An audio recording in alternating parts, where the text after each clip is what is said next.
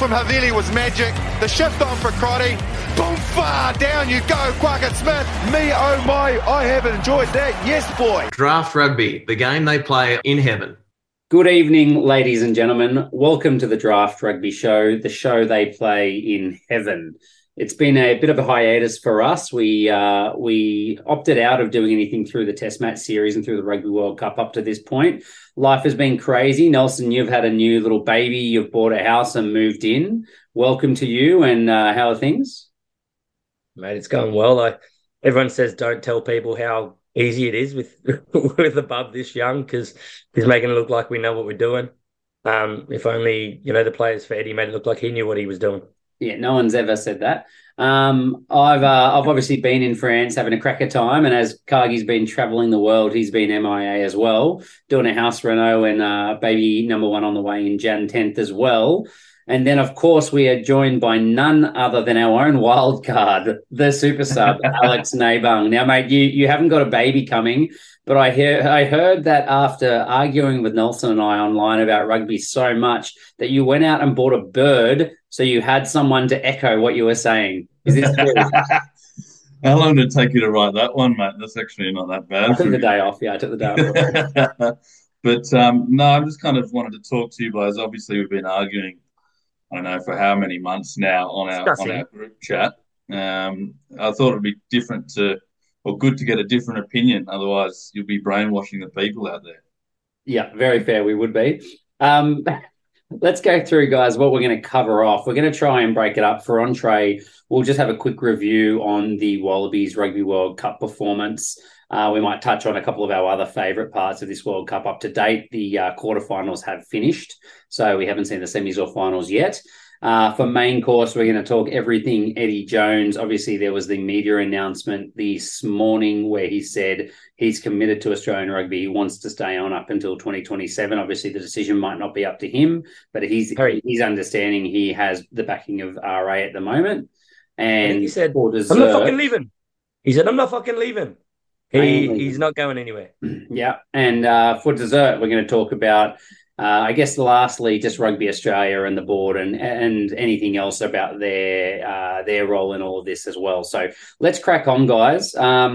Entree, Rugby World Cup performance review. Any opening thoughts, first of all? Nabung. Well, I don't know, boys. Where do we actually want to start with this whole what the Wallabies and what we call the World Cup at the moment? Where do we even start? What we call the World Cup. How about you start us with what your summarization of the Rugby World Cup was going to be and how you feel about the whole thing, and then we'll go from there. Well, it's just been a shit show, really. Ever since Eddie's kind of come on board, and his selections for the World Cup. I know we'll cover it a lot later, and we don't want to get too deep into it quite yet. I can't be arguing with a pair of you minute into the podcast, but it's just been a complete shit show from the start, and it's stemmed from the Tri Nations or the Rugby Championship, the Bledisloe, and then walking into a World Cup with his whole selection squad that he's had. The 10,000 different captains that he's had too, the people that have missed out, the coaches that have left, you name it. It's a shit show from the start. So I'll let you boys express your opinion as well, and then let me get the Palmer cards out and get some rebuttal going. Nelson? Look, the shit show is probably a fair point, but I think the disappointing thing is Eddie's really used this as... I don't know, almost an educational thing for the boys going, this is how you lose and you suck. So try not to do this again moving forward, because he's just picked a young squad. He hasn't picked anything that we've talked about in the past, about having a mature and experienced squad. I do think the one caveat around that is it did give people chances. He gave Quaid a chance. He failed. He gave other people chances leading into the World Cup, and it was just their form, a small amount of time. And Eddie made the bold call to not bring those guys. And the questions around some of those names are massive, and I don't think we'll ever get an answer, because Eddie doesn't want to, wear the brunt of our opinions. Why wasn't Pete Samu there? Sure, he's leaving offshore. But I mean, him over Kemeny, that it's not complicated. You could have had Hodge if you wanted a kicker. There's so many people that they could have brought in. So for me, it was talked about that collectively, but not in individuals. Yeah, no, and I think personally, I think that's a cop out. It's a generic line. To be honest, I appreciate bringing young players through, but we have never seen this much of an experimental side enter a Rugby World Cup, and that's not what should happen. And I think he took some ownership on that throughout the World Cup. He deflected a little bit on his interview this morning on Tuesday morning, but yeah, I'm just not keen on going to a World Cup and performing an experiment, which is what he's done. Yeah, and I guess to echo without saying too much of the same stuff, guys, I actually agree with you wholeheartedly. It was a shit show. It's probably the best way to describe it. I think we held out so much hope despite the very, very poor performances in the Rugby Championship. We knew that he had a tight timeline, but I think there's so much faith in Eddie Jones and the great coach that he's been over such a long period of time that when he said, guys, we'll be right for the World Cup, we all went, okay, well, not all of us, 2 out of 3 of us went, okay, we hate the results right now, but if it's for the World Cup, no problem. We'll stick it out and we'll suck it up. And then when it all fell to shit, I've got to say it was easily the most disappointing, upsetting, devastating thing to watch as a Wallabies fan in my lifetime, without a doubt. And there's been some pretty low moments. So, as a Wallabies fan like yourself in France, paid a bomb truckload of money to actually go and watch these games, to watch these failures,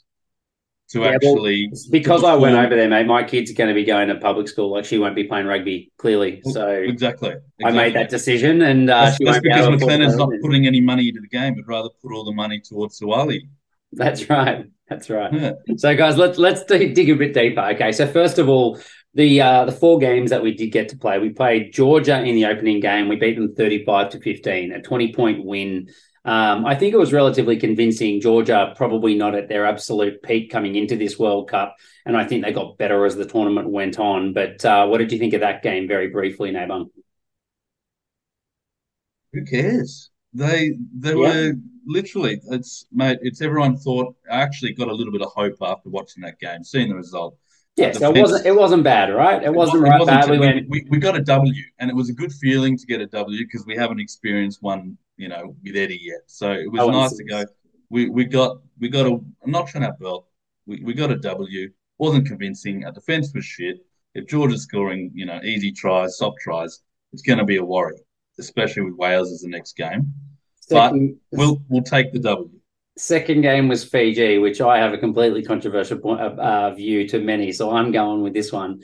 15-22, we go down. We score relatively late to get within 7. Now, everyone's been saying Fiji were unbelievable, and look, I'm not here to knock Fiji. They made the quarterfinals and they had a red-hot crack against England. They played they beat us. They did what was needed, and I think it was probably their best game of the tournament other than maybe the quarters.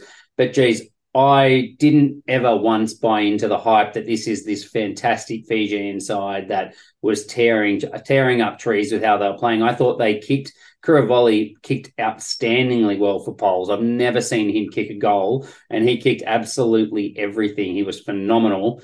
And they were smart at the breakdown. They played the ref to an absolute T. The referee was giving penalties every time they put their hands on the ball, and they just went for it more and more. They learned, they adapted, and they were fantastic at that. Australia, on the other hand, were very, very poor. They didn't adapt. They seemed lost. They didn't kick well. They didn't play well. There were no positives for me in this Australian game, really, at all. And I think that's why we lost 15-22. So I'm not trying to completely take it away from Fiji because they did what was needed. But, geez, I think another side would have beaten us by 30 points, to be honest. I was very, very worried after that game. To me, we were basically out of the World Cup at that point. Do you guys have any thoughts on that before we push on, or do you more or less agree? No, I think you're pretty spot on. I think it was good matchup, really, for Fiji with the style they played and tried to be a little bit abrasive and physical, and it just worked against us, and we, for some reason, didn't respond. And I think the biggest show of lack of leadership on a field for me was probably this match. And yes, we had a worse match against Wales, but every time Fiji looked at a breakdown, they earned a penalty. And we waited 60 odd minutes before Lalakai Foketi came off the bench and went, oh, all I got to do is touch it with a pinky. And he did it, and it almost changed the game and won the match for us. Like, how could we not have someone bring the boys together and go, this is how this game is getting played. This is how the ref is reffing things. Let's try and, actually work to the ref and get some benefits out of it, because they looked lost. They didn't look to just pay any attention to how the game was being played. They were just, running and doing the numbers like it was a training session in the paddock, and they weren't adding up how much they were sucking. It was terrible. And then finally, guys, the reason we didn't have anyone to pull anyone's head in, everyone's head in, is because we had no leadership group. Who were the leadership 100%. Group? Yeah, let's. Also, we did have a lack of a response. Like, I'm a big Fraser McWright fan. He should have got 5 or 6 turnovers or penalties in that match. I think he got nothing. I don't think he got one. Like, it was, to me, that is baffling. It speaks to his role, to be honest with you. His role was to hit attacking rucks, and he seemed to be told to go on ball. No. You can't tell me that's not coached for him to have it completely change a role. That is a cop-out, because if you're a breakdown, someone will be tackled next to you, and you have the choice and the ability to get on. You have to be able to make those decisions. Eddie never went, it's going to be really, really easy. So if you see an easy one, don't go for it. Get ready to make the next tackle. That never happened. So that's a cop-out. All right. So Wales game then, 6-40. Nelson, you've jumped in there. So Nabung, I was at this game, but how was it watching at home? It was depressing, mate. You would have been more depressing after reading your chat online, mate. I actually felt sorry for you. So did I. Yeah. Nah. Honestly, I was laughing. The worst game I've ever watched in my life. I left with 5 minutes to go. I don't think I've ever left a game early. I barely remember the second half because I'm not an overly emotional guy. And I was just like beside myself. I couldn't understand how we could be as bad as they are. When Nelson said the Fiji game was where we lacked leadership, I completely disagree. I think Wales was by far the most rudderless, lost performance with absolutely zero leadership I've ever seen. We were lucky to lose 6-40. Like, we were diabolically bad, the worst I've ever seen. I didn't want to talk about the Rugby World Cup for 48 hours after, and I was in France. I didn't wear my Wallabies jersey again for the rest of the World Cup because I didn't want any fan coming up to me to ask about that game and our performance. Like, that was an absolute embarrassment. I felt awful for the players, and I felt awful for the squad, and I felt awful myself as a fan. It was the worst thing I've ever watched from us. Well said, mate. It's well Portugal. On to Portugal. Nelson, 34-14 we got up, and we were climbing the world rankings, I think, after that one. Yeah, I think we're actually sitting in 9th now above Fiji, which is, it's a big call. But look, realistically, this was a game that we had to win. And if we didn't win, Jesus, it would have been bad. They would have just left the whole team there and said, find new contracts, boys, because that would have been shambolic. And that's not really against Portugal, because Portugal, I thought they could beat us. I was quite worried about it. And I was telling people that there is a real likelihood after those last 2 matches, Fiji and Wales, that we turn up, we get on the field, we have no clue what's happening, and Portugal shell shock us. Portugal then went on to shell shock Fiji and, almost did us a huge favour. Which probably wouldn't have been a favour looking at the quarterfinals, to be fair, because we would have lost by 80 and it would have been terrible again. So, yeah, look, this was, there was green shoots in this match, but again, how do you read into it once you've lost 3 matches? You're pretty much out of the World Cup, and what can you really take? The green shoots are beating a team that was ranked 16th coming into the World Cup. Look, they were probably the best surprise packet of this entire World Cup, I must say. I loved watching every single one of their games. Better than Georgia. They fully deserved to beat Fiji. They were so close to beating Georgia. Unlucky not to get across the line there. They drew with them. They were fantastic to watch. When I went to that game, the Portuguese fans before kickoff were saying, like, we're worried for you. Like, we genuinely think we can win. And that's just crazy to be in that position. And look, I think we were very lucky they got a yellow card in that first half, because from memory, we scored a couple of tries during that time. We took advantage of that, and that's when the game blew out. Like, that's the reason that we got ahead and kind of controlled the match for me. So yeah, it was Portugal were good, and I think we didn't really blow them away despite a 20-point scoreline. So what happened? We scored 2 tries, I think, or maybe even 3 tries during that yellow, but then we had 2 yellow cards. Can we just point out that Samu Karevi yellow card? Like, almost the exact same thing. I've never seen anyone else ever get carded for the elbow out in front. Jesse Creel did it, mate, to World Dupont. Cups. Jesse Creel did it to Dupont in the quarters, and the French fans are blowing up. I've got a French physio that's working with us at the moment, blowing up about it. I said, mate, the only person that's ever been carded that for is Karevi, and it's happened twice at 2 World Cups. No one else can get done for it. Seriously ridiculous. But look, I mean, it's you sit there and go, surely he should have learnt from it, but you also look at it and go, that happens all the time and never gets pinned. So I don't know. Look, I didn't actually watch the Wallabies Portugal game because I was so fucking upset. I wasn't going to waste my time to wake up in the morning and actually watch that dog shit. We won a match, mate. We almost changed our holiday after the game. I said to my wife that we weren't going to go to Saint Etienne. We were traveling from Bordeaux to Lyon down to Saint Etienne and then back to Lyon, then had another 6 a.m. flight the next day. And we were actually just going to not go to Saint Etienne. I was just going to stay in Lyon close to the airport and not bother. I ended up at the end of the week saying I really want to see Australia do well and I really want to watch Portugal. So I went out there. But, mate, it was and luckily got to go have a catch-up with Atco before the game, which was good fun as well. And Atco knows. He tipped a 20-point win, 34-14, I think he predicted. It was good to go. But, very close to changing things. Very cool. Guys, individual player performance. So in summary, shit show. All right, individual player performances. So I've got the squad there for you if you want to have a little look at it as well as just a reference point. But guys, the players that enhanced their performances, Nabung, who did you think kind of came away from that World Cup looking better than when they went in and performed above expectation or as well as you would expect a good player to play? Yeah, no, fair enough. I actually think it's the people that didn't play. So Michael Hooper's stocks actually went up big time, especially in commentary. Big Samu's went absolutely through the roof. His stocks look good. Quade Cooper looks like a really good bloke for once. Who else missed out? Bernard Foley, James O'Connor, Ikitau. Everyone's stocks that didn't go in the World Cup went up. Bernard Foley wasn't on the field, mate, but he was working hard off it. He was having a beer with every Australian supporter. And his stocks were going up. Oh, so far up. Up. So that's anyone that didn't go or wasn't selected, the stocks went up.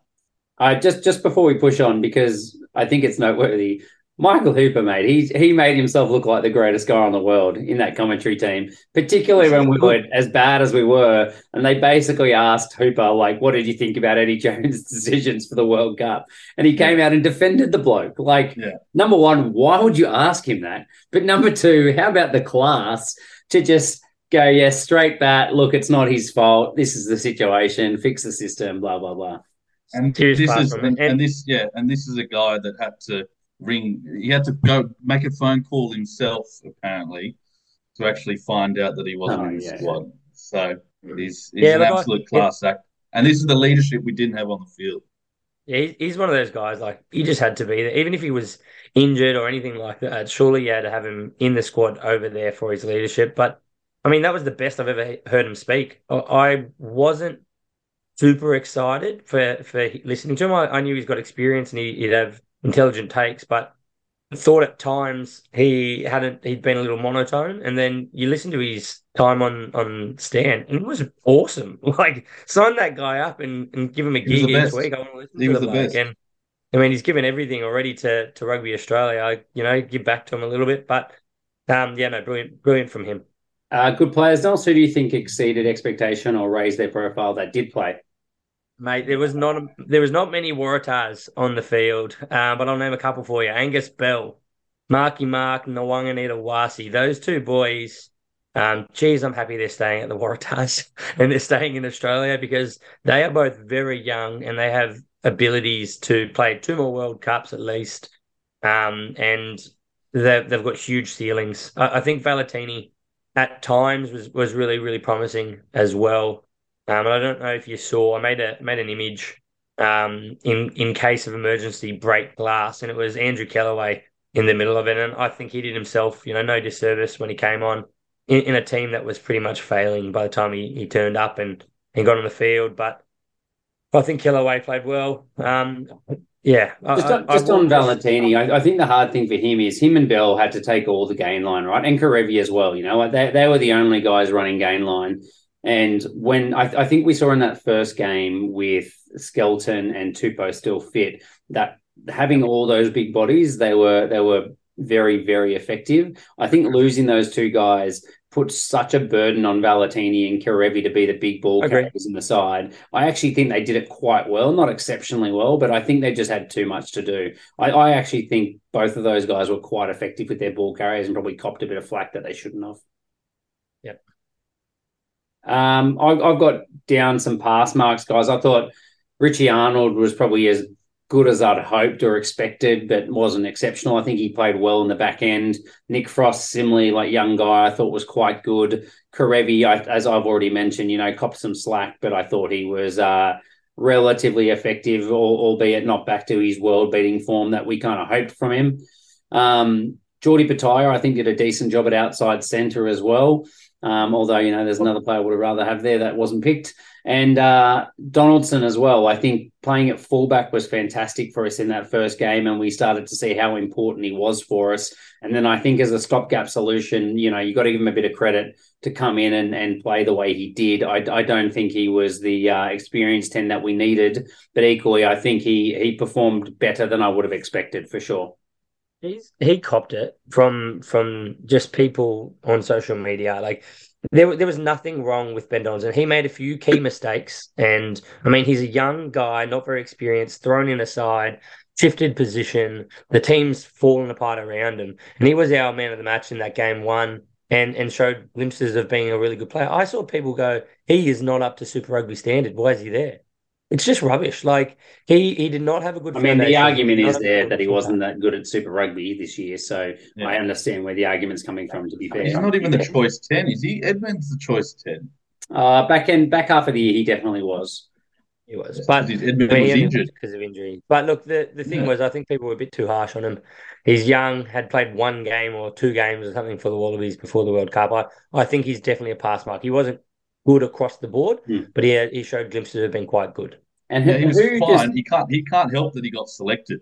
There's nothing he can do about that. He said himself pre-World Cup he didn't expect to get picked, to be honest. So I didn't expect to get picked. If you threw me out there, I would look terrible. Don't blame me. You probably could have got a pilfer in that first game, in that Fiji game. Though.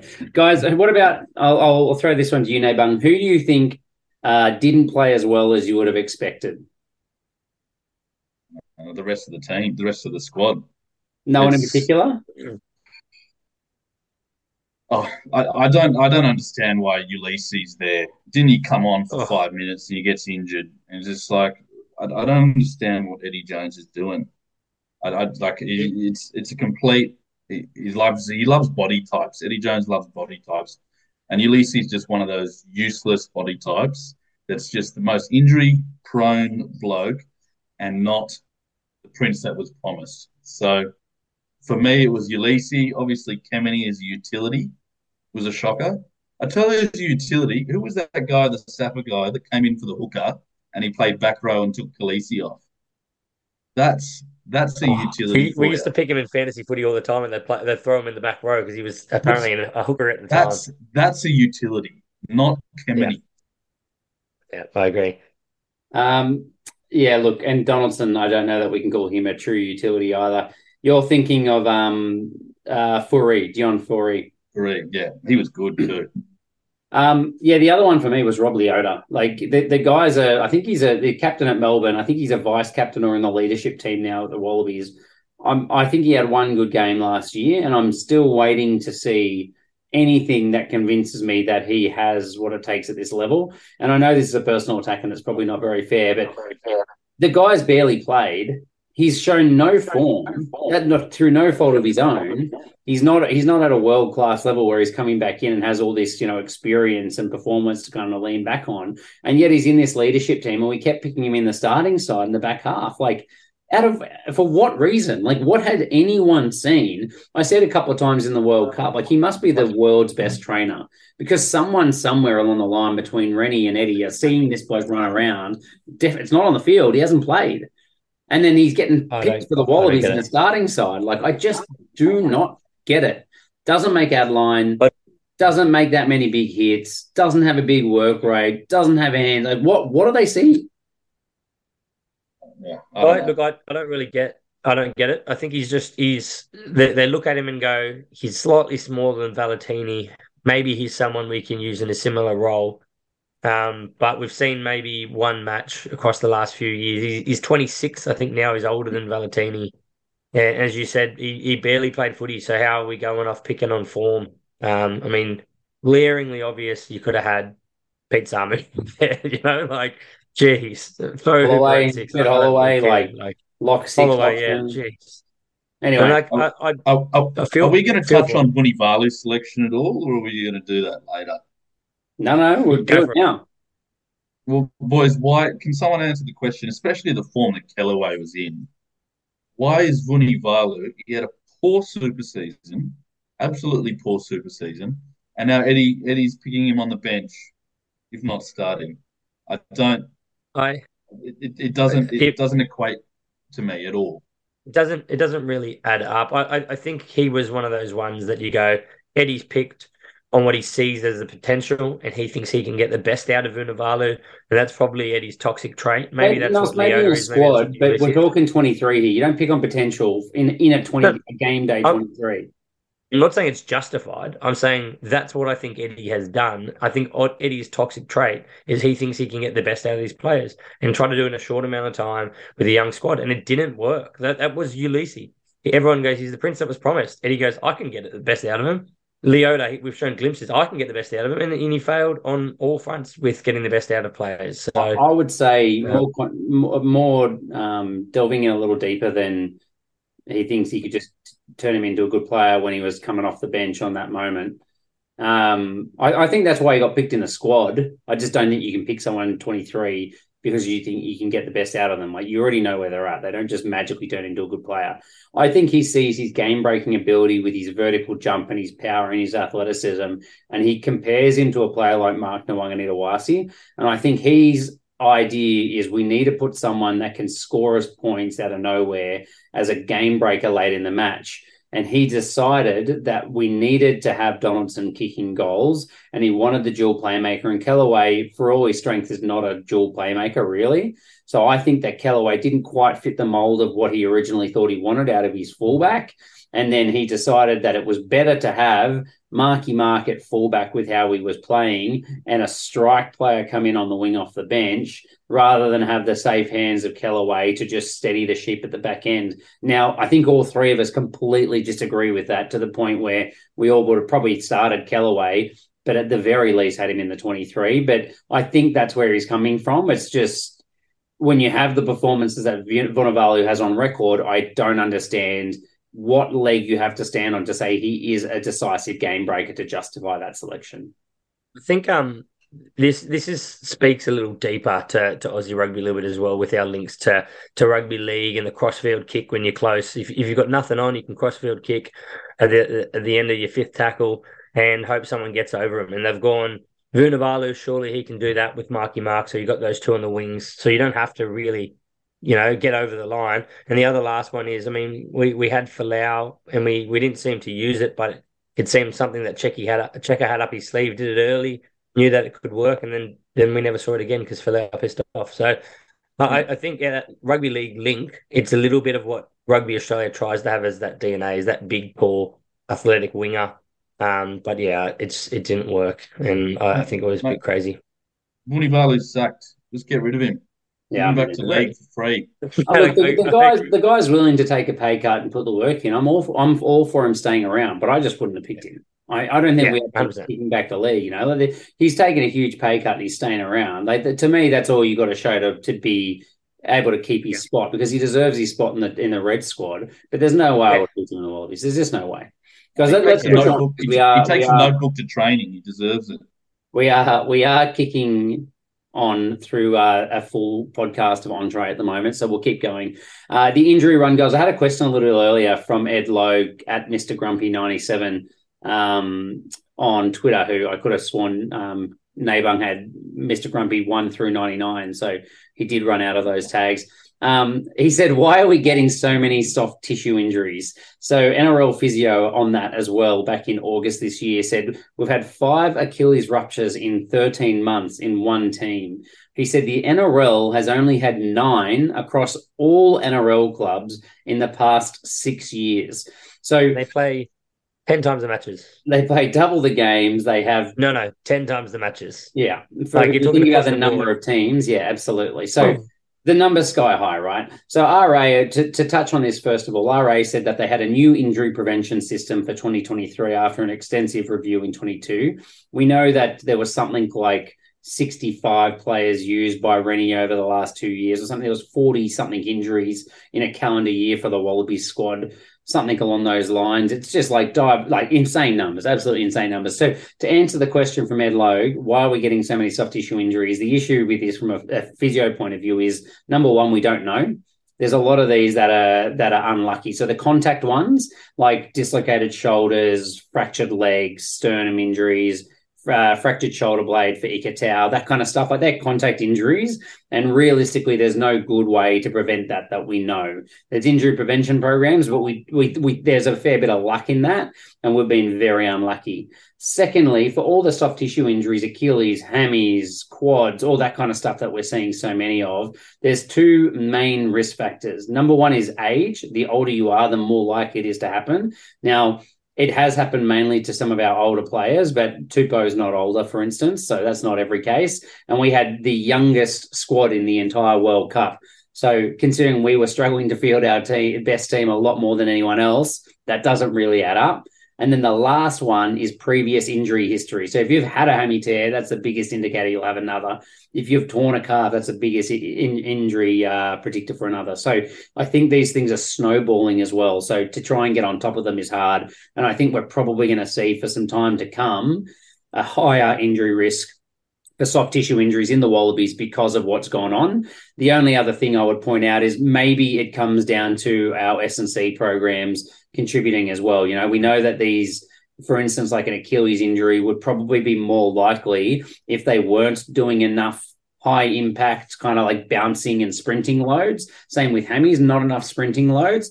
But, you know, we talk so much about trying to get their fitness right for the Wallabies. So maybe it comes down to mismanagement of training loads and performance and fitness at Super Rugby level, which has then been thrown hard at them in international level, and that's when they're breaking down. So that would be my guesses and thoughts from what research is out there and just some projecting as well. But that's kind of where I would say we're at.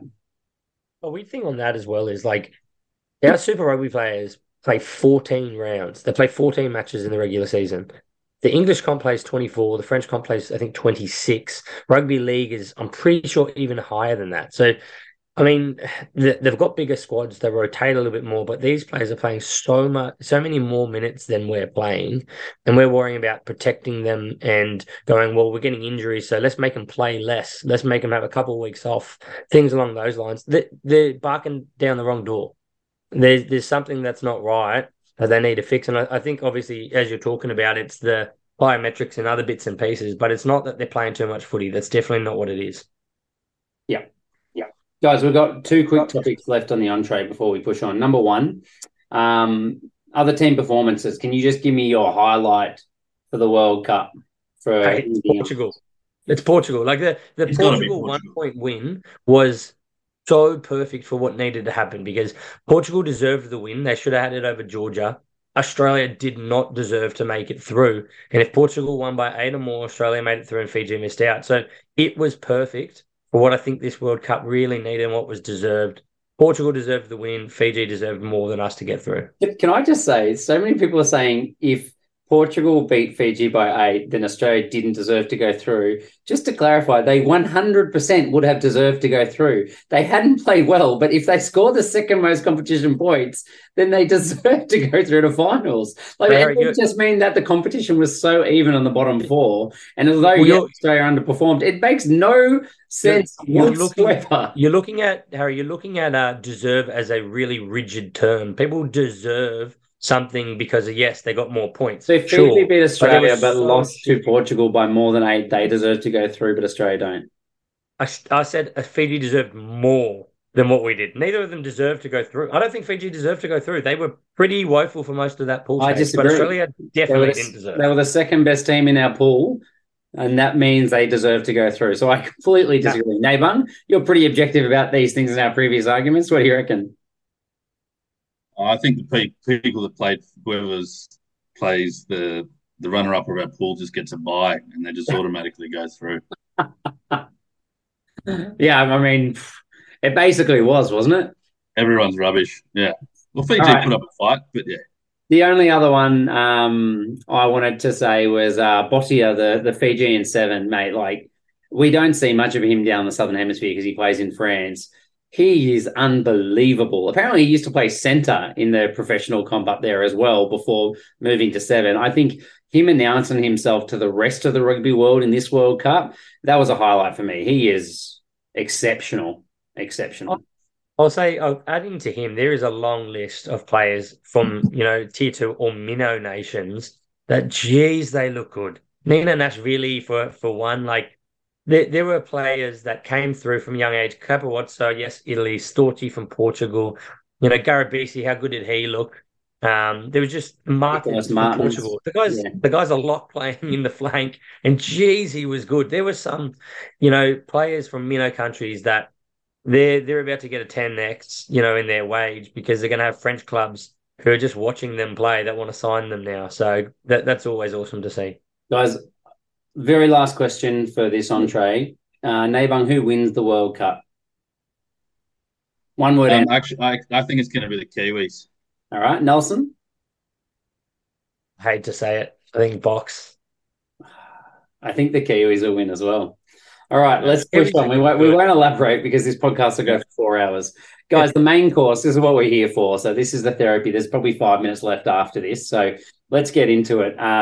This is why Nabung, if you have tuned in on YouTube, or if you haven't, he's got Wildcard on his background because he wants some inspiration for this section, I think. Please. So I expect tears. This is a therapy. This is a therapy session for me right now. That is what we promised you. Yeah, that's right. Yeah. Okay, so I've got a couple of things to go through here. First of all, what do we make of his performance for this year in this World Cup? Nelson and Nabung, let's go, mate. No, we're talking about not Dumb and Dumber. So Eddie Jones dumb and McLennan's dumber, right? We're starting with dumb. Old Eddie Jones. What do we think of his performance? It couldn't be a worse performance from a head coach of all time. We actually, one of us sitting here in this pod, could have had a few assistant coaches with us, and we would have done a better job than what Eddie Jones came out of this World Cup.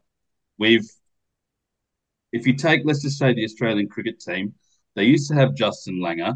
Now they have Andy, I forgot his last name, but he's a coach that literally sits back, lets his assistant coaches, and lets the team do the work around him. The game plan that Eddie Jones had this World Cup, what game plan did he have? Squidge Rugby did all this analysis on him, all this analysis on him, and what the fuck actually happened in the pool matches? I can answer that. I think the perfect comparison is with Gatland and Wales, right? Gatland went to the players and said, all right, how do you want to play? Let's simplify and let's play the way you want to play. And they made a very straightforward game plan about exactly what they wanted to do, and they did it very well. I thought they exceeded expectation. I think Eddie went, we need to be the best team in the world by 2027. Here's the incredibly innovative, complex game plan that I want to play. Yep. You boys have got 6 tests to work it out. Then we go into Super Rugby, into the World Cup, even though you don't have any international experience. And lo and behold, they didn't do that very well. We saw it in England. They were struggling through about a 3-year period, I think it was, trying to learn this system as well. So it shouldn't have come as much of a surprise that we weren't going to pick it up in that time. We all, bit our tongue before the World Cup because you got to wait to see the performance. But Jesus Christ, I completely agree, Nabung. Like, you watch us play, it's like we had absolutely no game plan because I think we just didn't understand it. We didn't know.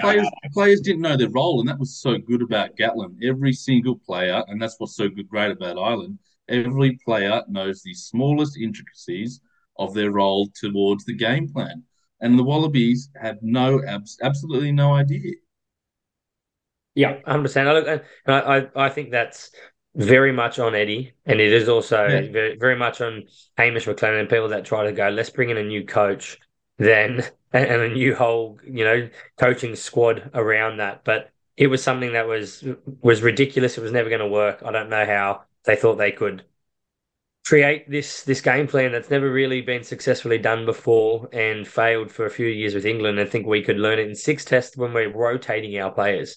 Like, we're starting Quaid and stuff and then going, no, we don't want him. Let's now put someone else there. No, we don't want him. Now let's put someone else there and still think they can get this complex game plan down. It wasn't going to work. I think they reverted in the end, and Harry and I talked a little bit about this before the World Cup too. They had a bunch of very large ball runners who could get over the gain line, and we actually started to put on some good phases when we could go over the gain line, over the gain line, over the gain line, a few phases in a row. And then as soon as that wasn't working, we would revert to try and kick and other things along those lines. You take away Skelton, you take away Tupou, and we lost some of that punch. And it just showed how much we were relying on that, even though we were losing games beforehand, but we looked like we could actually have some strike power. It showed how much we were really lacking in anything other than, punching over the gain line a few times and hoping something opened up. Yeah, but I don't even think that losing Skelton or Tupou, losing those punts, they're good players, but I just don't think that that's the reason it was why we were so poor. It's not the reason, but it was a tangible difference. There is no doubt. You watch the games leading to the World Cup, and when they were playing, we would get over the gain line, phase after phase, and at points I was sitting there watching going, geez, you don't see many teams repetitively getting over the gain line like we were. We were just not finishing things off in the lead up to the World Cup. And then all of a sudden we lose that brunt. And then we didn't even get to the point of failing to get the ball over the try line. We were never even putting ourselves in that position through the World Cup without them. Let's talk to the exclusions, because I think we should be honest about our position pre-World Cup here. Let's talk Michael Hooper, Quade Cooper, Lenny Katau, anyone else that you want to throw in there on the Pete Samu? Did you say Pete Samu? Pete Samu. Okay, so probably those 4 are the big ones, right? So I think Nelson and I in particular, maybe not Nabung, Nelson and I in particular have been pretty vocal about the fact that we didn't think Michael Hooper's form has been up to it. We think he looked disengaged at the Waratahs, and that Fraser McWright's form was a lot better. Now, we said that we straight up wouldn't pick him as our starting 7 many, many times. Would I have dropped him out of the complete World Cup squad? I'm not sure that I would have. I probably would have had him as the backup, to be honest. But, you can go back and misquote me there from pre-World Cup maybe, or maybe you can quote me for that. Quade Cooper, I think we all believed, you can pipe up if you disagree, that he was always going to be our starting 10. Now, Eddie gave him a fair few chances at the start of this cycle, and he obviously didn't like what he saw, so he moved away. My gut feel is if someone was going to pipe up to not liking this, throw the young guys into this incredibly complex game plan 6 months out from a World Cup, it was probably Quade with the confidence to say, this is what we should be doing. I'm not sure we're going in the right direction here. So I just think that maybe his maturity worked against him in that regard as well. So he was probably a big shock. Because Eddie doesn't want anyone to speak against him. He's just a massive dictator. And those people that have had experience as several coaches, several winning coaches, like the Hoopers, like the Coopers, those kind of leaders, he doesn't want those words in the change room because they speak against what he wants to do. Yeah, I think he likes strong leaders, just obviously following what he wants. And, we're speculating, but I do think that's, Quade would be that guy that would say what he wanted and it might not fall in line. Quade it shows, I think, coming, to be honest. Yeah, I think what you're saying is pretty close to probably what's true. I think it shows that he goes, we're having to do something very different, and we don't need the resistance. And these guys aren't playing well enough. It's hard to justify bringing them along when they won't play well enough at this World Cup, and they're not going to be a part moving forward. I think excusably, like you probably could leave Hoops and Coops out of your match day 23. But I mean, I don't know how they're not at the World Cup in the squad with their experience. But excusably, as Harry touched on form wise, they both could have been left out of your match day 23. I don't understand how you leave Ikitau out when he did return in terms of injury midway through. You left Pete Zamu out, and those guys who their form was fucking good.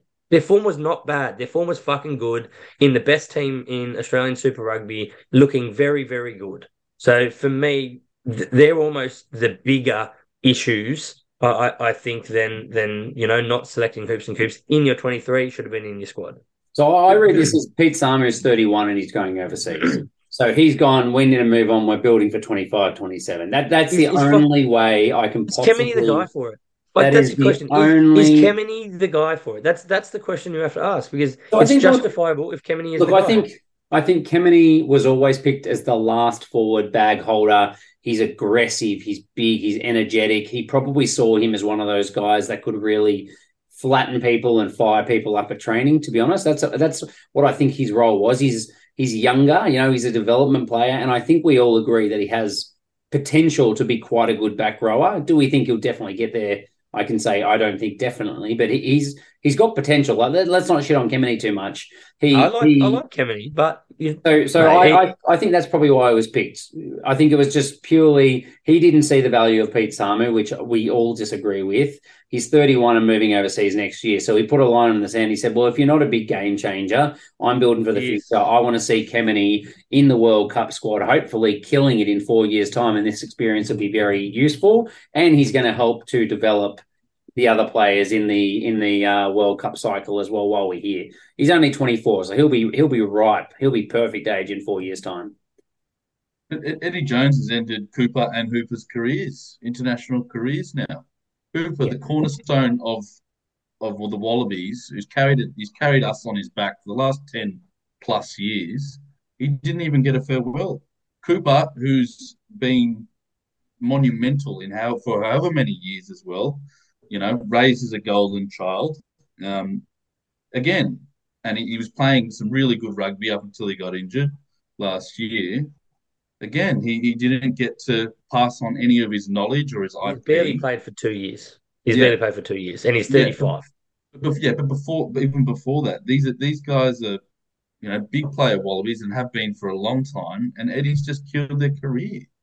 And guys, let's go to the last player. Len Ikitau fractured his shoulder blade and was going to be out for roughly 6 weeks, give or take a week or two. So understandably might have missed the very start of the World Cup, but I think he was playing in the second or third week of the World Cup anyway. Now, he's been picked. He was at full training. I think he was at full running before they left for the World Cup. So it's not like he was going to be unfit or anything like that.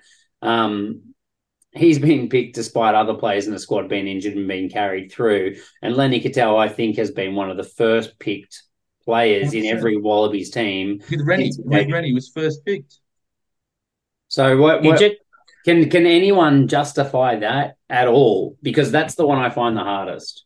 He genuinely is one of the potential World 15 contenders in the Wallabies squad, because he is the best defensive centre, I reckon, outside centre in the world, and he's shown he can be a very good attacking player as well.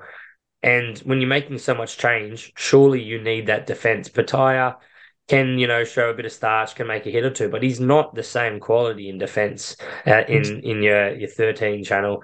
Not even close. As Pataya even play a game at centre during Super Rugby? No.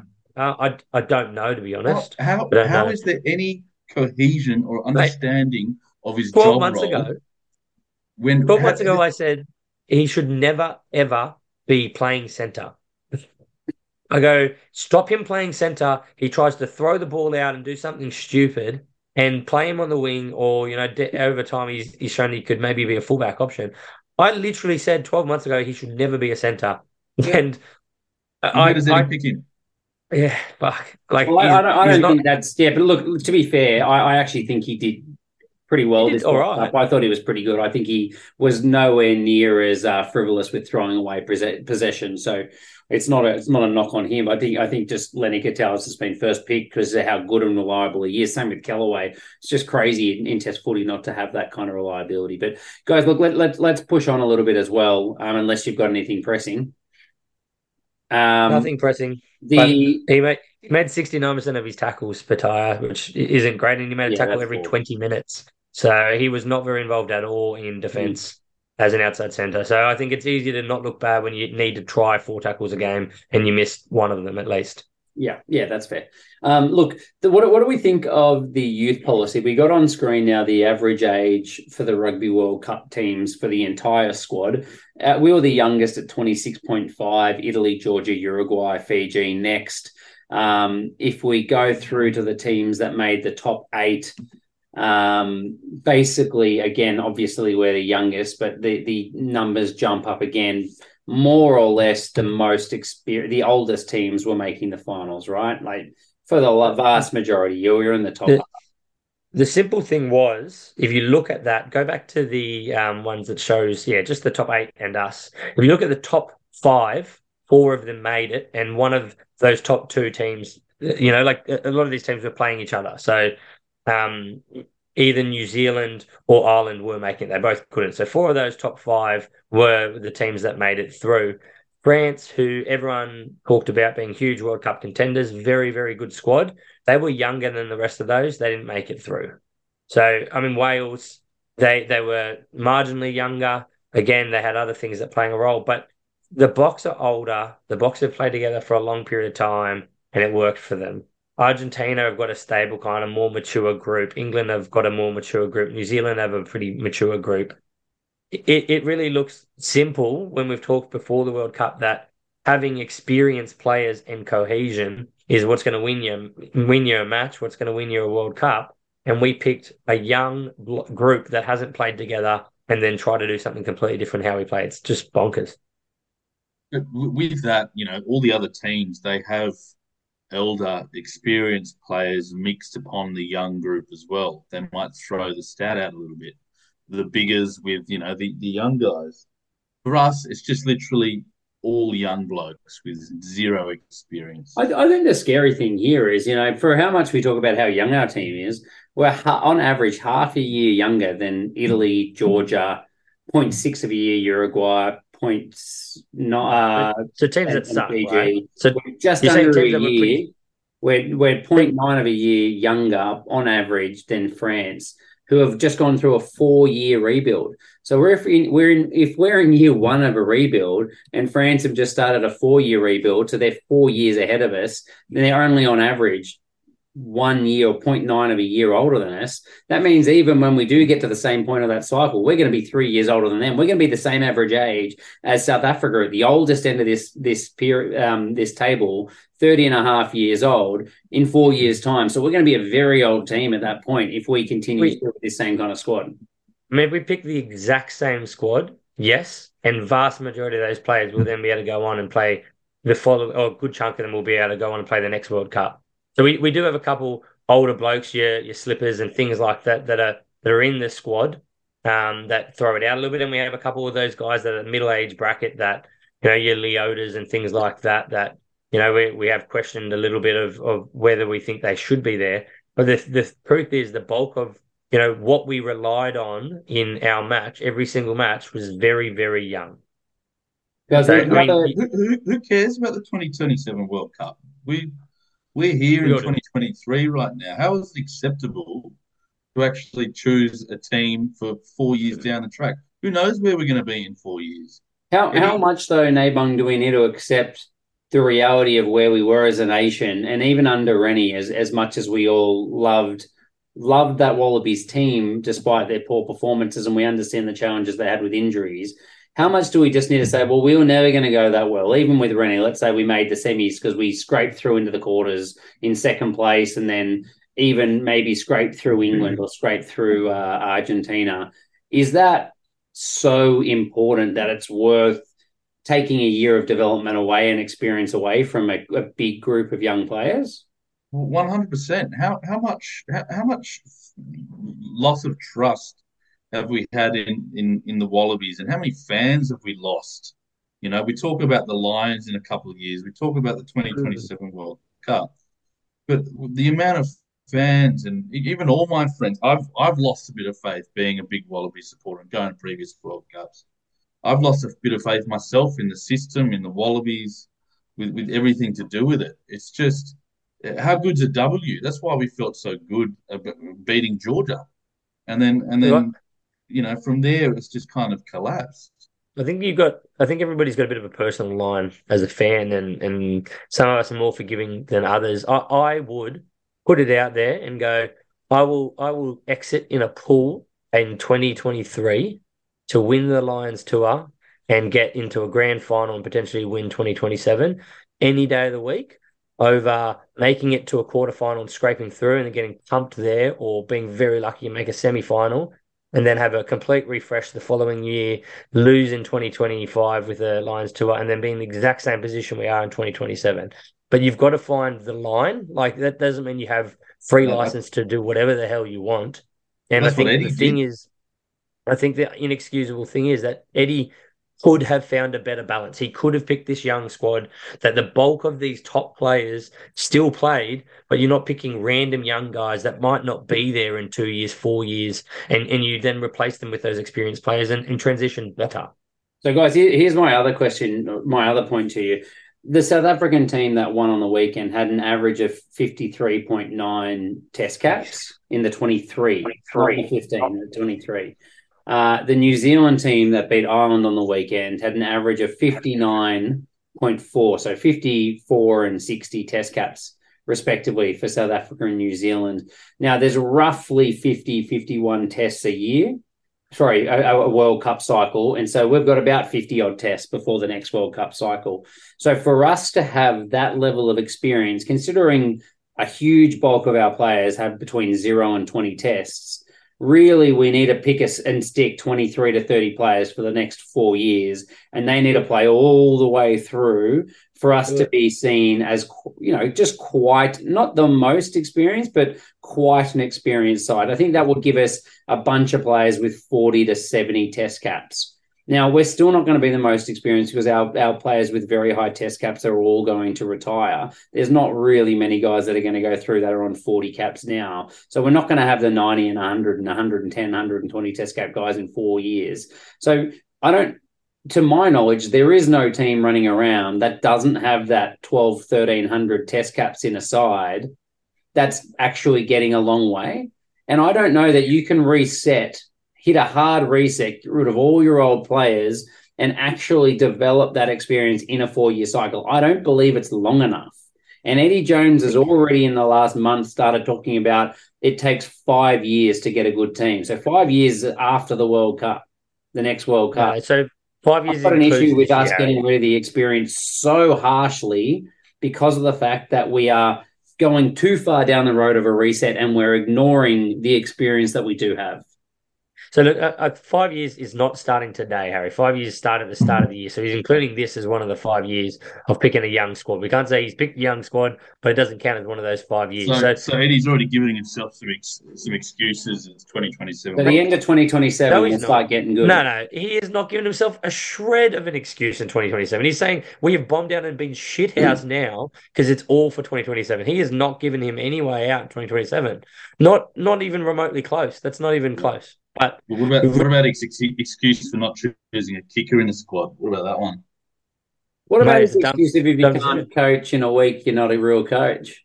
Exactly. Verbatim. He has said a lot of dumb shit and done a lot of dumb shit. I think the issue here is we're not arguing that he didn't do dumb shit. He's done dumb shit, like, for sure. But the difference will be, like, it's going to be very hard to know at this point if the decision will pay off in 4 years' time, because none of us have, the ability to tell the future. It definitely hasn't paid off now, and whether it's done reprimand. Like, what if it doesn't pay off in 2027, Nels? Then it doesn't pay off, mate. What if we only if it doesn't pay off, it doesn't pay off, mate. This is how sport works. Ireland Ireland have picked blokes that are 38 and built all towards having experience. And now next year we'll have no one that has more than fucking 20 caps in their squad. Completely untrue, mate. We literally poo-pooed your theory on this. But look, you're right. They had some older players. 13 of their blokes. 13 of their 23 will not be playing in a year or two time. So that's I don't necessarily true, agree with that. I think they've got about 3 guys retiring before next year. So that means you're saying 10 the year. The rest of them are 31 and stuff and 30. So they're not going to be playing 4 years. Guys, I think we're all critical on how much he rushed out the experience, right? Like, I think the biggest thing that we're trying to touch on is that he's clearly failed. He quite clearly needs to find a much better balance between honouring and respecting the experience that Australian rugby has, and then trying to usher in the new team. And I think it's fraught with danger to think you can pick the under-20 side and then let them play together for the next 8 years in Test rugby and expect them to win the World Cup 8 years later. Like, it's just not a tactic that works. You need a better balance than that. Guys, let's push on, though. The Australian public and media's treatment of him. Now, this is a point I really wanted to talk about. I posted on Twitter the other day. There's obviously the Japan story. I'll give you the background and then you guys can give me your comments. The Japan story about him having an interview was released the day of the game against Wales. The reason from, I think it was Tom Deason that broke the news, was he waited 3 days to make sure he had everything in line and was correct. And that's fine. Like, we can take him on his word for that. I guess there's an element of wanting to be first out with the story because it was a big story, but there's no way he couldn't have waited 24 hours for that. So I think there's part of that.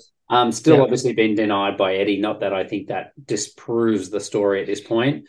Every time Eddie Jones is on camera, the entire crowd booing him relentlessly. He's copped shit across social media, across every journalist, everywhere. And, I know a lot of this is his own doing, and we can get to that. But I've got to say, I think for a story of a coach who knows he's in an underperforming team, making sure he has a backup plan if that's what he was doing, and proof's in the pudding. He hasn't left. If he leaves again, we have to change. We have to look at a different lens. But I don't think it's a problem really for him to talk to another nation and have a backup plan.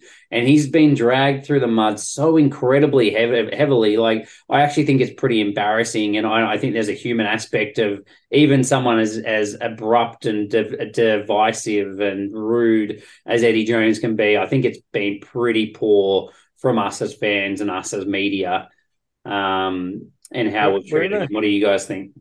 We're in a period of time where we're talking more and more about players' mental health, people's mental health. Right now, we're in a position of Eddie is accused of something. He has not left. He is accused of maybe being about to leave. And we've taken that as gospel, tore him to shreds, even when he's answered things and said, no, it's not true. I mean, you can argue all you like whether there are stuff we don't know. There is probably stuff going on that we don't know. But we know Rugby Australia love to fire coaches. It was less than 12 months ago. They fired a coach who had been building for Rugby World Cup. So you would be fucking stupid to not have a backup plan. Waira Louis, the Fiji coach, came out and said, he put it out that, a vast majority of international coaches will be talking to other countries. That doesn't mean they're leaving. Like, Eddie created this shitstorm by how he treated media and how he sold so much hope to fans before the World Cup. But at some point, people need to realize he is still a human being and he has made mistakes. He hasn't gone and slaughtered people in front of their children and then paraded the fucking body around. Like, he kind of has, to be fair. He has made mistakes and he deserves to cop some heat for it, for sure. But the amount of abuse he's getting in the media, and let's not forget, a lot of that media is media that is geared towards supporting rugby league and making rugby union look bad. Not Tom Deason, not Sydney Morning Herald, but everyone related to Fox, which there's huge. Jamie Pandaram has fucking blown up and said he's leaving a couple of days ago, saying he's leaving and he's going to announce it on Tuesday. Like, they're talking about it like it's gospel. It's not fucking gospel. He has been accused of having meetings. They weren't in the meetings. The meetings might have been, I'm not going. The meetings might have been, I'm definitely not leaving, but if I get fired, who knows? Like, we don't know those details. So the burden of proof is no longer on Eddie Jones. The burden of proof is on the people that are accusing him of what is happening, because he's come out and flat out denied it. So if you want to keep abusing him, come with some evidence or stop fucking abusing him. That's where I'm at with it. Abuse him about his choices. They're dumb choices. Where do you stand, Nobun? With the Japan stuff, I think it's all kind of, you guys covered it pretty well. I just think someone like Tom Decent, who, it seems from what everyone discusses, he gets his points or he gets his sources pretty spot on. So it's surprising. A lot of people.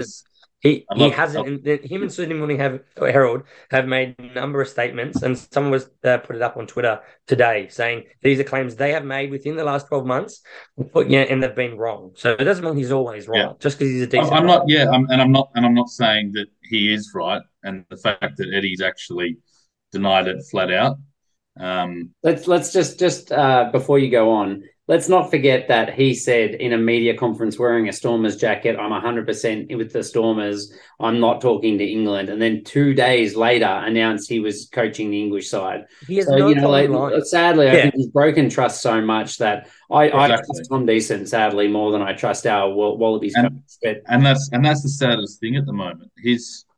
We've lost so much trust for all the fans. I don't understand why he couldn't just be completely. We're not stupid. Wallabies fans are not dumb. We've been through the ins and the outs for the last. 10 of us. we've been through the ringer, and all we want as fans at the moment is just honesty and transparency and no mind games from our head coach. And this is what he's constantly done to us. He said and we all love Eddie. We all loved Eddie about 2-3 months ago when he got the job. We were all for it. We felt sad for Rennie, but we were like, hey, how good is this? We got Eddie Jones back in Australia. We're going to back him the whole way. And then it's just kind of lie after lie after lie. And he's just let us down each time. We're going to win the Bledisloe, win the Rugby World Cup. If you can coach a team a week, if you can't coach a team, if you can't coach a team in a week, you can't coach. All this lying is just one after the other, and I think the public's just lost trust with him, and there's no and why we believe someone like Tom Decent more than Eddie Jones. No, but mate, you're in real estate. Eddie Jones could sell a shoebox as a 1-bedroom house. Like, he sells hope and belief better than anything else. And that is part of what has made this so bad, because we've all gone, there is 0% chance we're winning this World Cup. That's where we were at. And he goes, we're going to fucking do it. And some of us were pretty cynical from the day dot. And I went, I don't see us winning, but I'd like to see us get to a semi-final or potentially at least get to a quarterfinal. So the fact that he sold the hope so high and then it fell apart is part of where we're at as well. But in saying that, realistically, the bloke was trying to make his players confident and trying to get people who are not avid rugby fans to pay a bit of attention and watch the Wallabies. And yes, he did that wrong. Yes, he made mistakes there. But it's a complex game. We've got a lot of media we've got to battle with for other sports. But again, Tom Decent, it's not an attack on him, but the burden of proof is now on journos like him who are rugby journos and care about rugby. The burden of proof is not on Eddie about this stuff.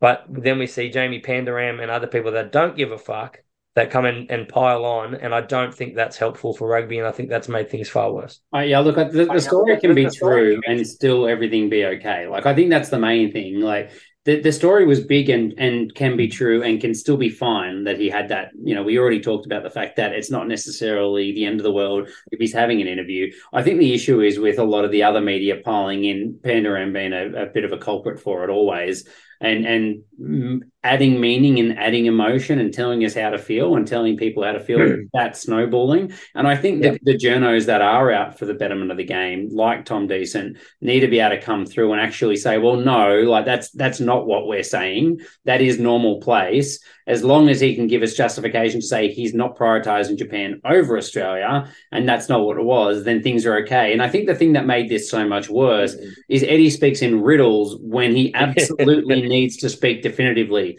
Still, they say to him, mate, are you going to go and coach in Japan, or are you going to stay for your 5 years in Australia? He goes, I'm completely committed to Australia for now. So you saying that you will see out your 5-year contract? Well, it's not up to me. Well, mate, just say yes. I'm going to fucking see out my contract unless someone fires me. Like, why the riddles? You are making it so much worse for yourself. Why leave the door open? Why leave the other door open? Why? Look, it almost feels like a defensive mechanism, right? Like, and it's not an excuse, but it almost feels like going, oh, I'd love to stay, but who knows if they're going to keep me? Like, and the thing is, when you keep getting asked and you keep answering and going around in circles, when no one's buying the first 3 or 4 times you fucking said that, like, he needs to realize that you need to be fucking confident and be definitive. But as you said earlier, Harry, he lied blatantly in a media press conference saying he's not leaving the Stormers and left 2 days later. So why does he beat around the bush now if he's really fucking leaving? He's got no issues lying to media. Yeah, look, like we said, the trust is gone. One of my questions was, what do we actually want from him in this regard moving forward? And to take the front foot on that, I think that Nabung nailed it before. He needs to stop treating people like fucking morons, like he's better than them. And I think, Nelson, you skipped past a really important point. I wanted to really delve into why is he building us up the way he was about we're going to win everything this year. And I completely agree. I think he's outwardly trying to show that we are a winning team that can win, and he's trying to overcompensate for the losing mentality the Wallabies have had. He's trying to instill belief in this young side, and also, as you said, he's trying to grow the game, and that's so much of what he's doing. And he was happy to wear that if that went against them. I think that's fine. But I think the other problem is the dishonesty and the riddles and the rudeness to media. I think collectively now, things haven't gone well for him. We need to all say, okay, enough's enough.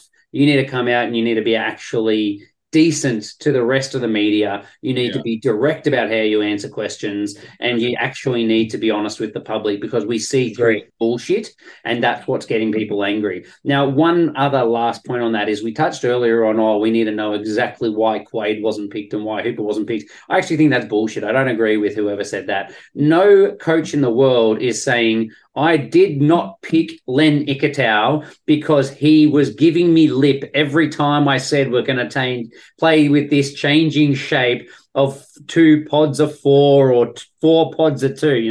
No coach comes out and says that. So we don't need that level of access, but he needs to not treat people like morons, and he needs not to cut down anyone trying to get information from him. So I think that's the change I want to see. Do you guys have anything else to add?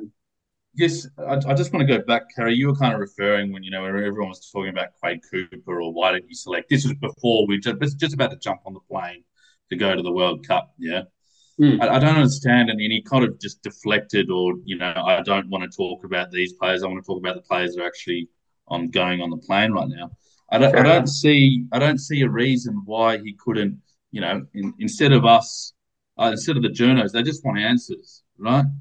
And instead of actually getting the journos 5 minutes before, 10 minutes before they jump on the plane, get them into a room, whatever questions that they want to have off air, and then they can get their answers. So they very purposely, I can't remember the exact details, so I don't want to misrepresent it, but they very purposely constructed the very limited access and line of questioning that media would have about that World Cup squad announcement. So they weren't able to ask those detailed questions before they got to the airport. And that was why the media all came in with so many questions. There should have been opportunity before that, but Rugby Australia, Eddie Jones did not allow it. So they stuffed up to start with, which means I completely agree they needed to give more opportunity at the day.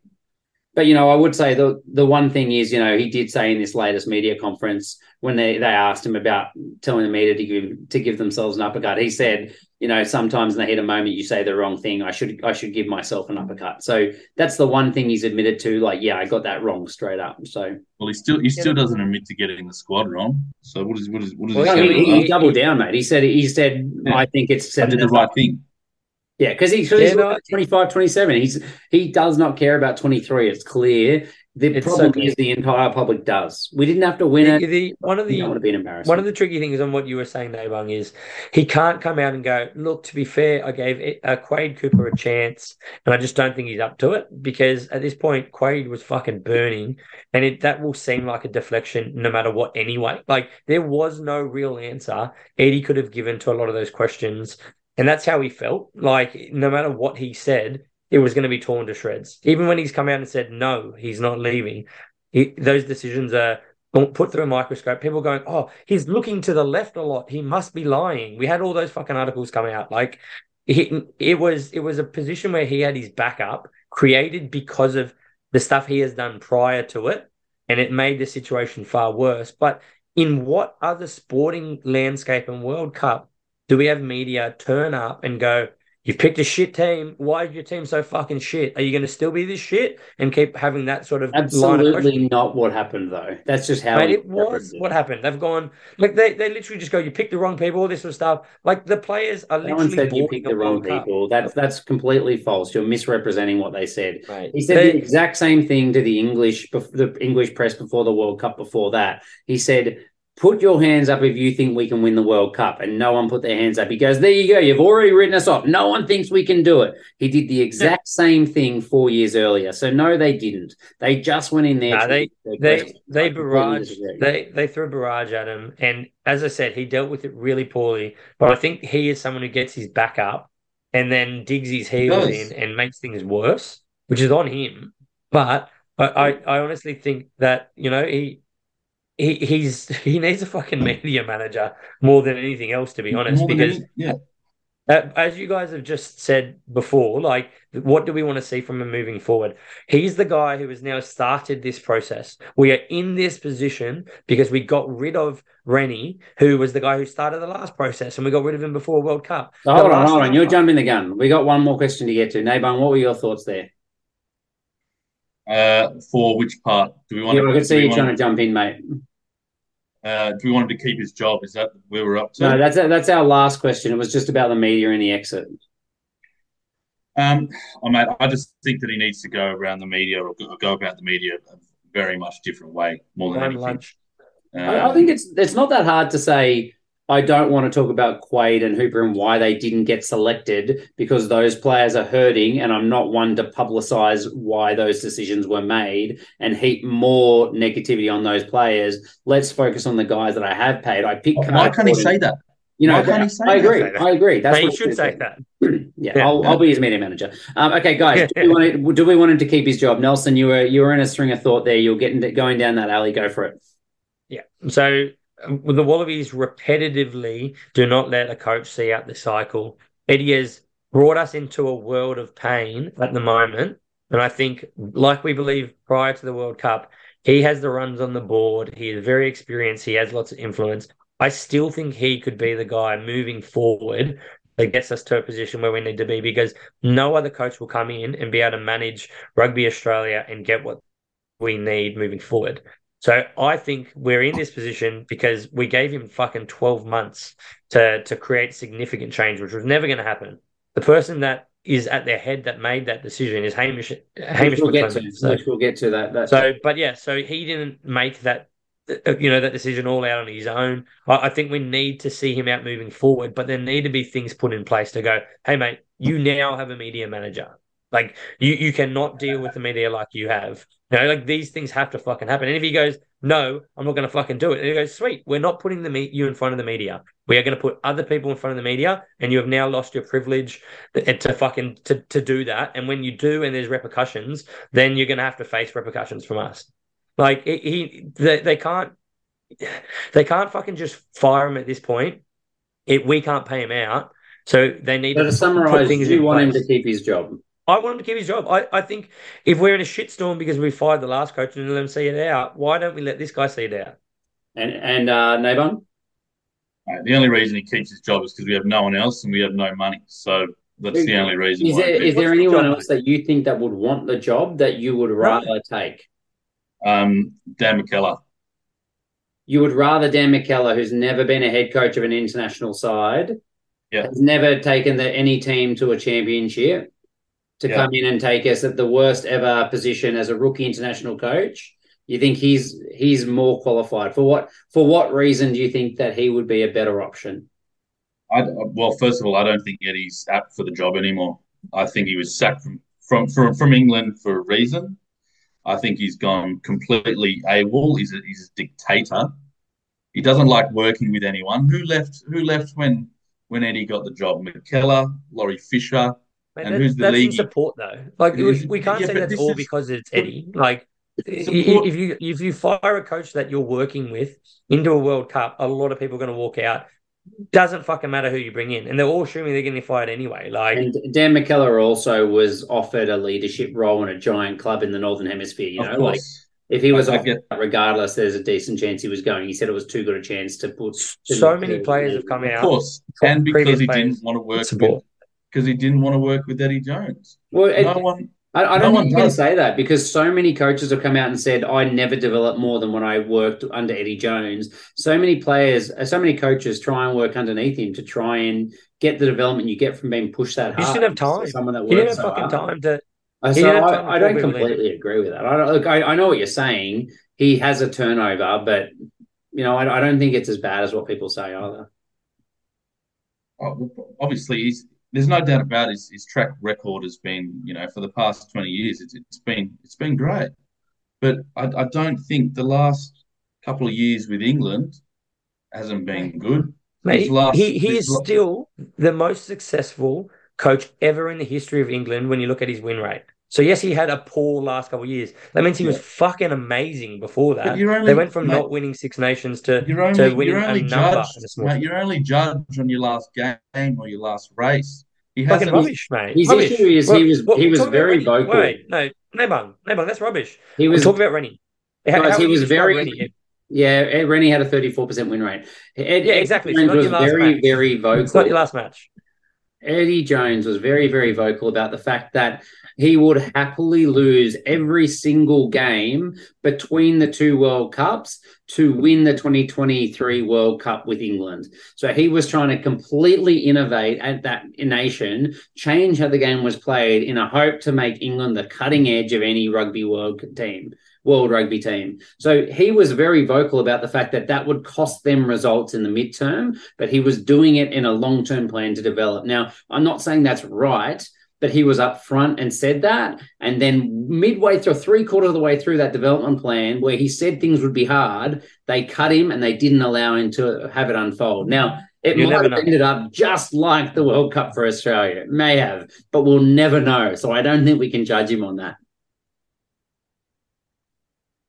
I just prefer Dan McKellar. All right, that's okay. Interesting. I personally, I don't think there's anyone that would want the job that I want over Eddie Jones. 100%. I think for me, he has shown enough that he's such an experienced coach. He knows the Australian rugby landscape. He's going to work 20 hours a week. He wants to push centralisation. He wants to upskill the rugby clubs. He turns up in England. He was going to rugby clubs every other day. He was doing it in promote the grassroots of the game. Like the benefit of having this guy working for you is huge. And although I'm scarred by how bad this World Cup performance was, and I mean that Wales game was the worst thing I've ever seen, I almost never wanted to watch Australia for the rest of the World Cup. I had tickets and flights to go to see them, and I was going to ditch them. I still think he deserves to be the person to have an opportunity to dig him out of this hole. I just pray to God he does. That's my opinion.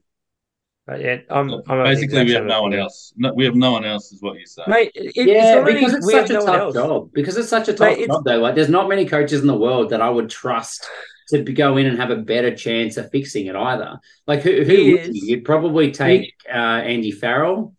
You'd probably take Steve Hansen based off of his record. You'd take Fabiel Gaultier, the porn master. There's not many players that have been able to show at this level in recent history that they can do it. I wouldn't take Jake White despite his success. I'd probably do Robbie Deans, but he was never able to get us over the line. You know what I mean? Like there's not a lot. There's not a lot. a coach will be willing to walk into a system that, is underperforming if they believe there is a way forward for them. But if a coach thinks that they're never going to get to see through a cycle that they get hired for in their contract and they're going to get fired beforehand, they'll be too scared to make decisions. And we're never going to get someone to come in and actually, be a coach moving forward and create change in Rugby Australia. The only one is Eddie. Would you take Czech? Would you take Czech again? Why? Yeah, he was fucking shithouse in 2019. He was fucking shithouse. His game plan was fucking woeful. He made a quarter final. He had no plan B. He had years to build a plan B, and it was fucking shit. Why would you take him? Because he got to a semi-final with Argentina. I actually think he's a much better coach than he was then. We got, again, rookie international coach. He learned a lot by coaching the Wallabies. I love Czech, but I think he's getting better. And I think he will be better when we should employ him in 8 years' time. Well, but he's in 5 years, 10 years. Yeah. That's him. He's not now. I agree. All right. For dessert, boys. What you gonna do with that? Desserto.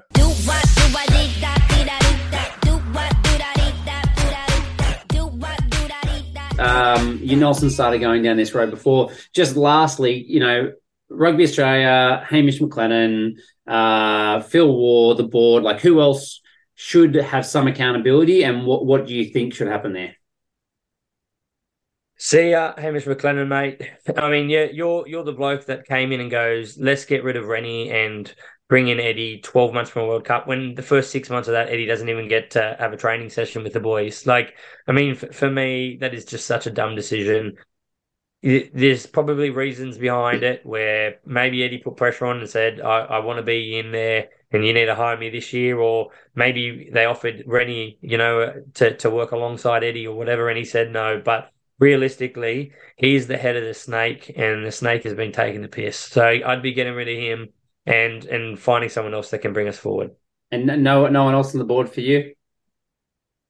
Look, Phil Wall hasn't been there long. There's other guys that haven't been there, that haven't had the decision making ability of someone like Hamish McLennan, who probably is. It sounds like doing some positive things there. With centralisation and other stuff he's doing. Phil Wall, I'm a bit nervous about how much he loves Shoot Shield. As someone who loves Shoot Shield, that's not the way forward for Rugby Australia. But he's not the guy who I think needs to fall for this. I think it's Hamish McLennan is the one to go for me.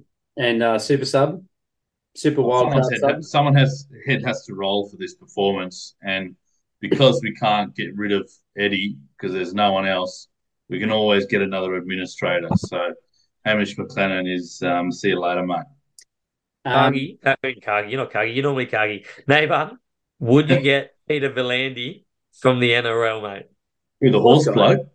The horse guy, yeah. Would you bring him in? Because he makes that mess, so much better. Would you bring him in? No, I would get, mate, it's just another administrator. Raylene Castle was awesome. She was, slightly. Raylene Castle was awesome. That's the issue with media, right? Like, we beat down on her and crucified her. Media sucks when it comes to this stuff. Hey, let me give a contrary opinion. Go for it. I would keep both Hamish McLennan and Eddie Jones. I wouldn't fire anyone. Now, I think that was the fuck up to end all fuck ups, to be honest with you. Let me make that very, very clear. But I think it's so clear that Australia needs to centralise. I think their entire performance pathway.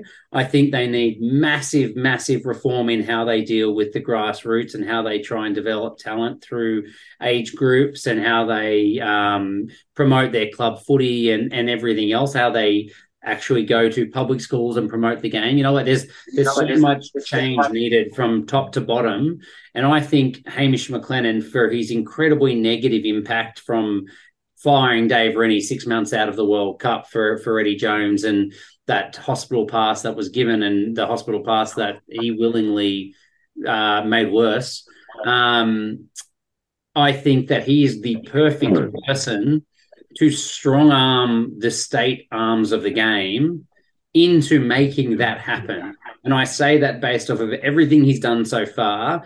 He is an absolute shit stirrer, piece of work. I would hate to be against him in anything because it's like a dog with a bone. And I think with the state rugby union being Queensland, ACT are the ones that are the most vocal at the moment, but also New South Wales, etc.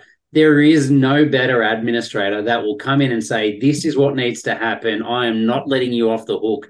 There is no compromise. This is happening. Suck it up. Let's find a way to make it happen. And, there was all this hoopla about ACT being really upset about the offer that they got. And then, by the same notion, on the same topic of centralisation and needing to develop our grassroots, the Shoot Shield guys came up again and went, we already said there should just be a national club rugby comp. We gave the solution and no one took it. So there's all these people that have been trying to line their own pockets or have been trying to hold power and have been trying to power grab that are coming up and going, well, clearly this means we were right, when absolutely it doesn't in the slightest.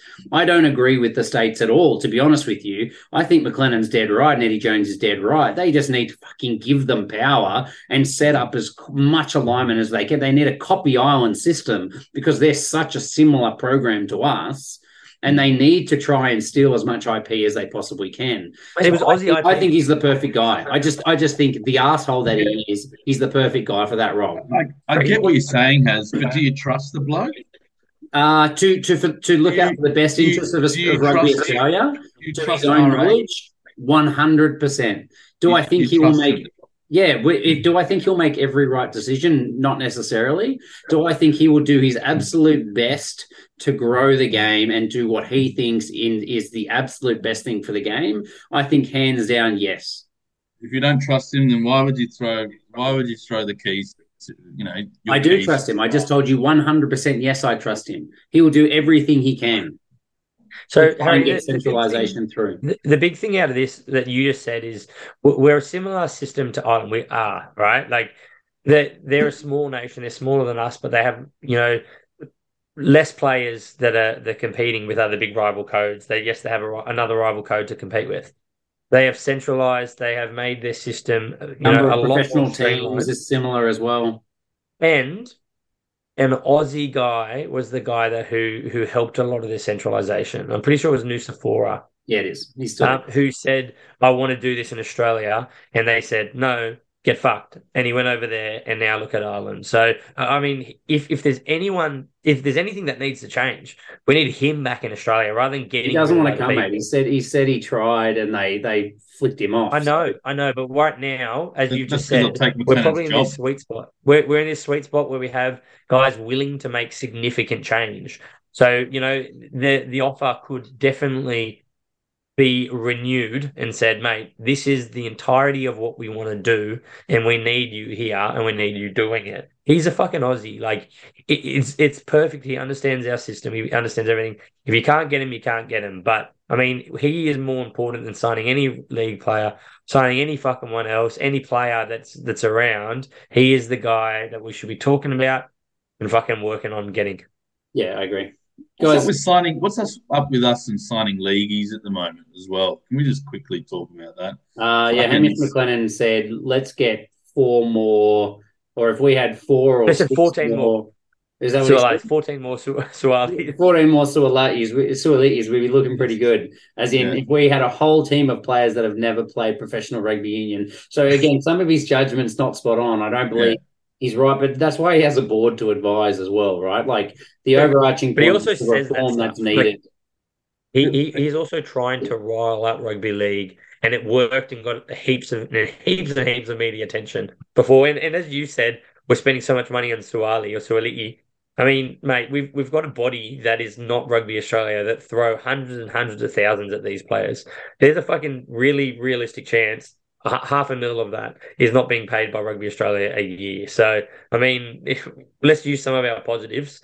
If you were to bring someone like that in and to give us some media, I'm not against it, but we need to be very careful on how we tread that line. People talk about, we sign a Suwali and we lose someone else, but I mean, this is professional sport. You're going to sign players and they may not be as good as someone else and someone else might leave. Like that's how this thing works, but we just need to be making the right choices when it comes to a team level. Picking Suwali because he's on big money is not the right choice. Between McLennan and Eddie, it's just a big swinging dick competition. Absolutely. It's ridiculous. We know you love to watch that, though. I've seen your search history, mate. Guys, last question for the night. We have a question from @Brendan Wessels. He said, how does Rugby Australia begin to make itself more commercially attractive to negotiate better TV rights in comparison to AFL and Rugby League? We did get one reply from Wade Pretorius. He said, just sell to the Saudis. Is that the solution, or is there another solution? No, I need a minute to think about the question. Okay, Nels. I've got a strong opinion to be really honest. Look, I think we've talked really, on our own podcast that players aren't playing enough in Australia. You look at someone like Intimac, he's played 107 times in professional rugby, not including international. Smith has played 140 times in that England comp, and Lolosio has played 50 times. These guys are the same age. Rugby is not getting played enough in Australia. We keep saying that they're playing too much, but we're playing 14 games in Super Rugby where they're playing 24, 26 over there. Rugby League has so many more games, and they're all domestic games, basically. So, of course, media wants that. I think we really need to actually double down on how many Aussie games we have. And my solution for this is, I think we need to broaden our base a little bit. I'd say we have 7 Aussie teams. You add another New South Wales team, and it could be Western Sydney, and you create a local rivalry there. You add Queensland Country, and you got a local rivalry there, and you add Fiji into it, and that's an 8-team comp. They play each other twice. There's 14 games. There's your Super Rugby. But then at that point, we talk about a cohesion being significantly bad, needing to improve. You condense those teams into 2 or 3, and then that's when you play your matches against New Zealand. And if you need more money, you can play it against Japan. So you play 14 games domestically. We have a local competition where we get local finals. We get local fan bases winning the competition, which was really successful over COVID when we had Super Rugby AU. We're not creating new franchises from the ground up where, you're supporting the Waratahs still. You're not getting rid of the Western Force, all these negatives around it, so that you're playing more domestic games, and then we condense and build cohesion in another smaller format where we play some New Zealand teams and things.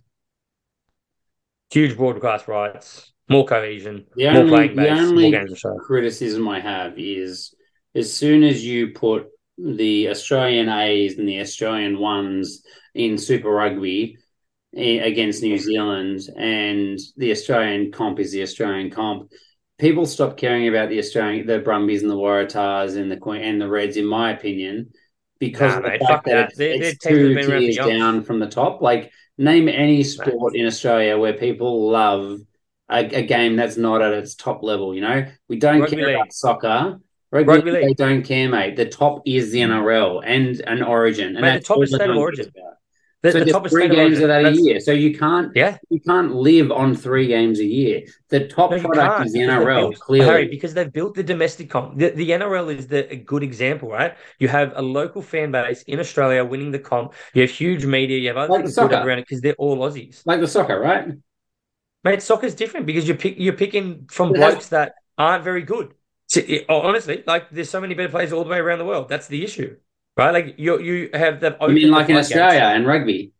That's what we're saying. We don't do. We have a bigger catchment in Australia. You have 7 teams to hold your players. We get more broadcast rights because we have significant more games. So right now in Super Rugby, I think we have 60. Well, we'd have 60 odd Super Rugby matches in Australia at the moment. So 49 Super Rugby AU and 13-14 Super Rugby Pacific. That's what we could have, right? 60. Right now we get 36. So you're doubling the games in Australia where you're getting Australia versus Australia.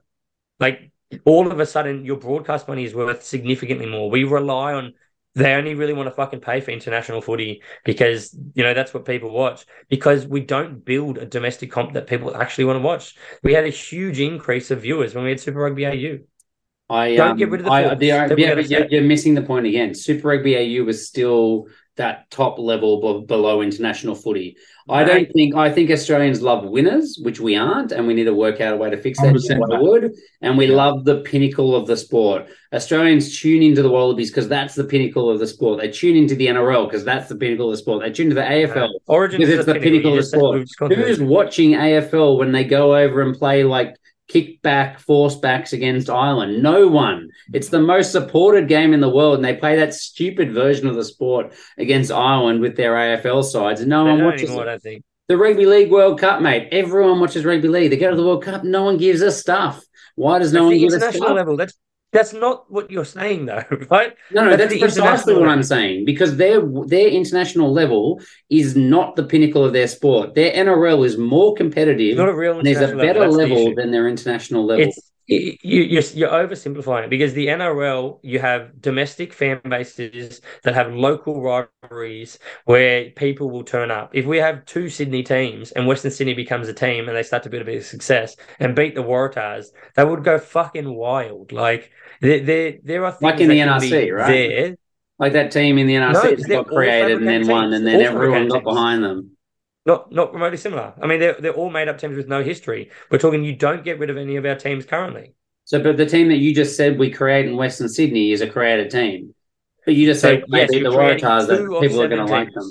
Yeah, you're creating 2 of 7 teams. Like we've built the Force, like we've built the Rebels. Your whole competition's not built around random new teams with no meaning. You're adding 2 teams in to build rivalries and a bigger base, and then you can condense them. So imagine you had, 2 New South Wales-based teams, the Waratahs and Western Sydney. I think we're starting to go around in circles. I'll cut you off there, but I understand what you're saying. I think the issue is it's a complex problem where there's many discussions around those formats, and there's pros and cons of all of them for sure. Nabung, any closing thoughts on getting some TV rights now that you've finished that glass of wine? Yeah, no, I just think obviously it starts with wins from the top of the Wallabies, but I think rugby union itself, I think union itself has a bit of a fundamental problem with popularity, especially in Australia, because it's just so complicated. I think we need to simplify and have more consistency with rules. And no one gets it. Anyone, any fair weather fan or any new fan is just go, how does this game even work? And they don't quite understand it. So it's really hard to get into. So I just think we need to change that. What's that? What are we changing there? Like, because as you said, like it starts with Australia, but it probably ends with Australian performances. Like we can't get good performances unless we make changes. Yeah, no, of course. Well, from the Wallaby side, obviously we've discussed this whole podcast what the issue is, and what it's been more than 20 years since we've had this problem. So. It starts and ends with Wallabies winning. I actually think as a broader aspect, rugby union has some fundamental issues with rules. Especially we don't even know whether things are a try anymore until they go up to the TMO, and you're never gonna change that with the success at international level right now. Can I? Well, on that though, it has to change. It has to change because it's killing the game.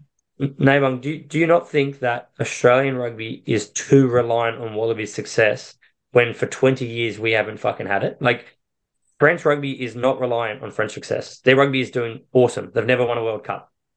Yeah. Like, if you are all geared towards having international success, you will slowly fade away domestically. Like, you need to be able to stand on your own 2 feet. And I don't think Super Rugby stands on its own 2 feet well enough. Because we don't have a big enough base, we don't have enough games in Australia, we don't have enough to offer, and we don't win. And because we don't win. Yeah. So we need to be less reliant on Wallabies. Let's wrap it up. I think we've hit about an hour and a half, hour 40. I think in summary, change everything but change nothing. Start at the top and at the bottom and in the middle at the same time. Fire everyone and no one, and things will be fine. Is that the main takeaway from the 3 of us? Yes, that's the gist. It sounds right, but get rid of McLennan. All right, thank you very much, fellas. We'll see. I don't know if we're going to do another one of these this year. We'll just see how we go. See if we get a free night again to do it on ad hoc when we're arguing on Facebook. But thank you for joining us, Super Sub. Thanks for joining us, Nels. Thanks, boys. Thanks, everyone, for listening. Thanks, lads.